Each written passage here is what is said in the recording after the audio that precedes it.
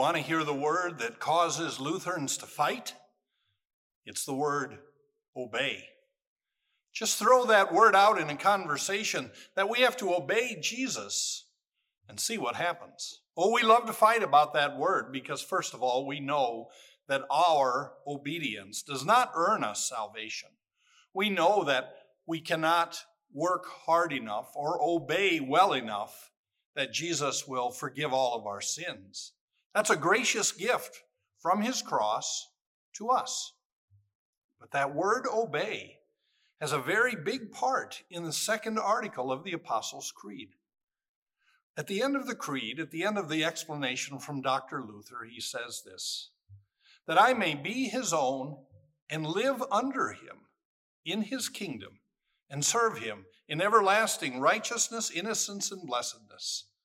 And that word right there, live under him, encapsulates obey.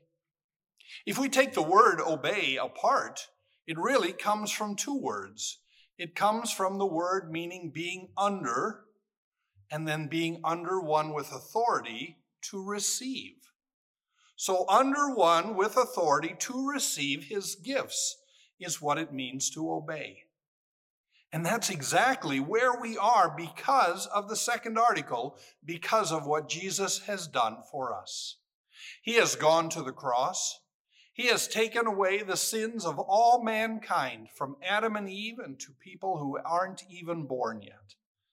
Jesus has paid the price for all sin with his holy, precious, and innocent blood, shed on the cross for you. And when Jesus on the cross said that our sins were forgiven, he speaks with the authority of the second member of the Trinity. God has said to you through the cross that you are forgiven. And there is no authority that can beat that. To live and to obey is to live under one who has authority, that we might receive his gifts.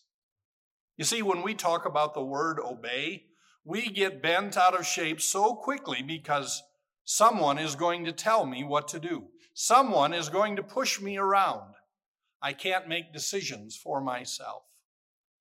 Well, when we talk about the word obey in the right sense, that it is being under someone who has authority, that we might receive the gifts, it changes everything.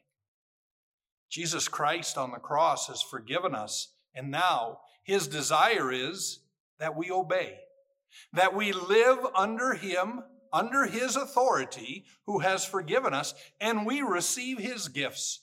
We gather in the divine worship service, and what do we hear?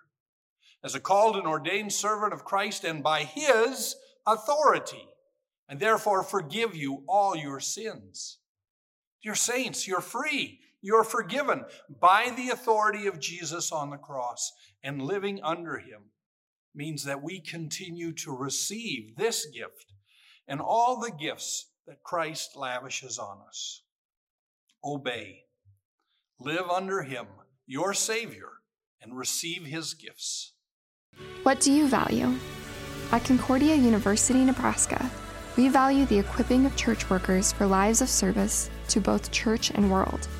In a culture where our faith can often be met with derision, our world needs ardent Christian leaders to rise to the helm and steer the next generation of Christ followers into new territory. You have the God-given gifts, we have the tools to uncover and develop them. We are Nebraska's university with values.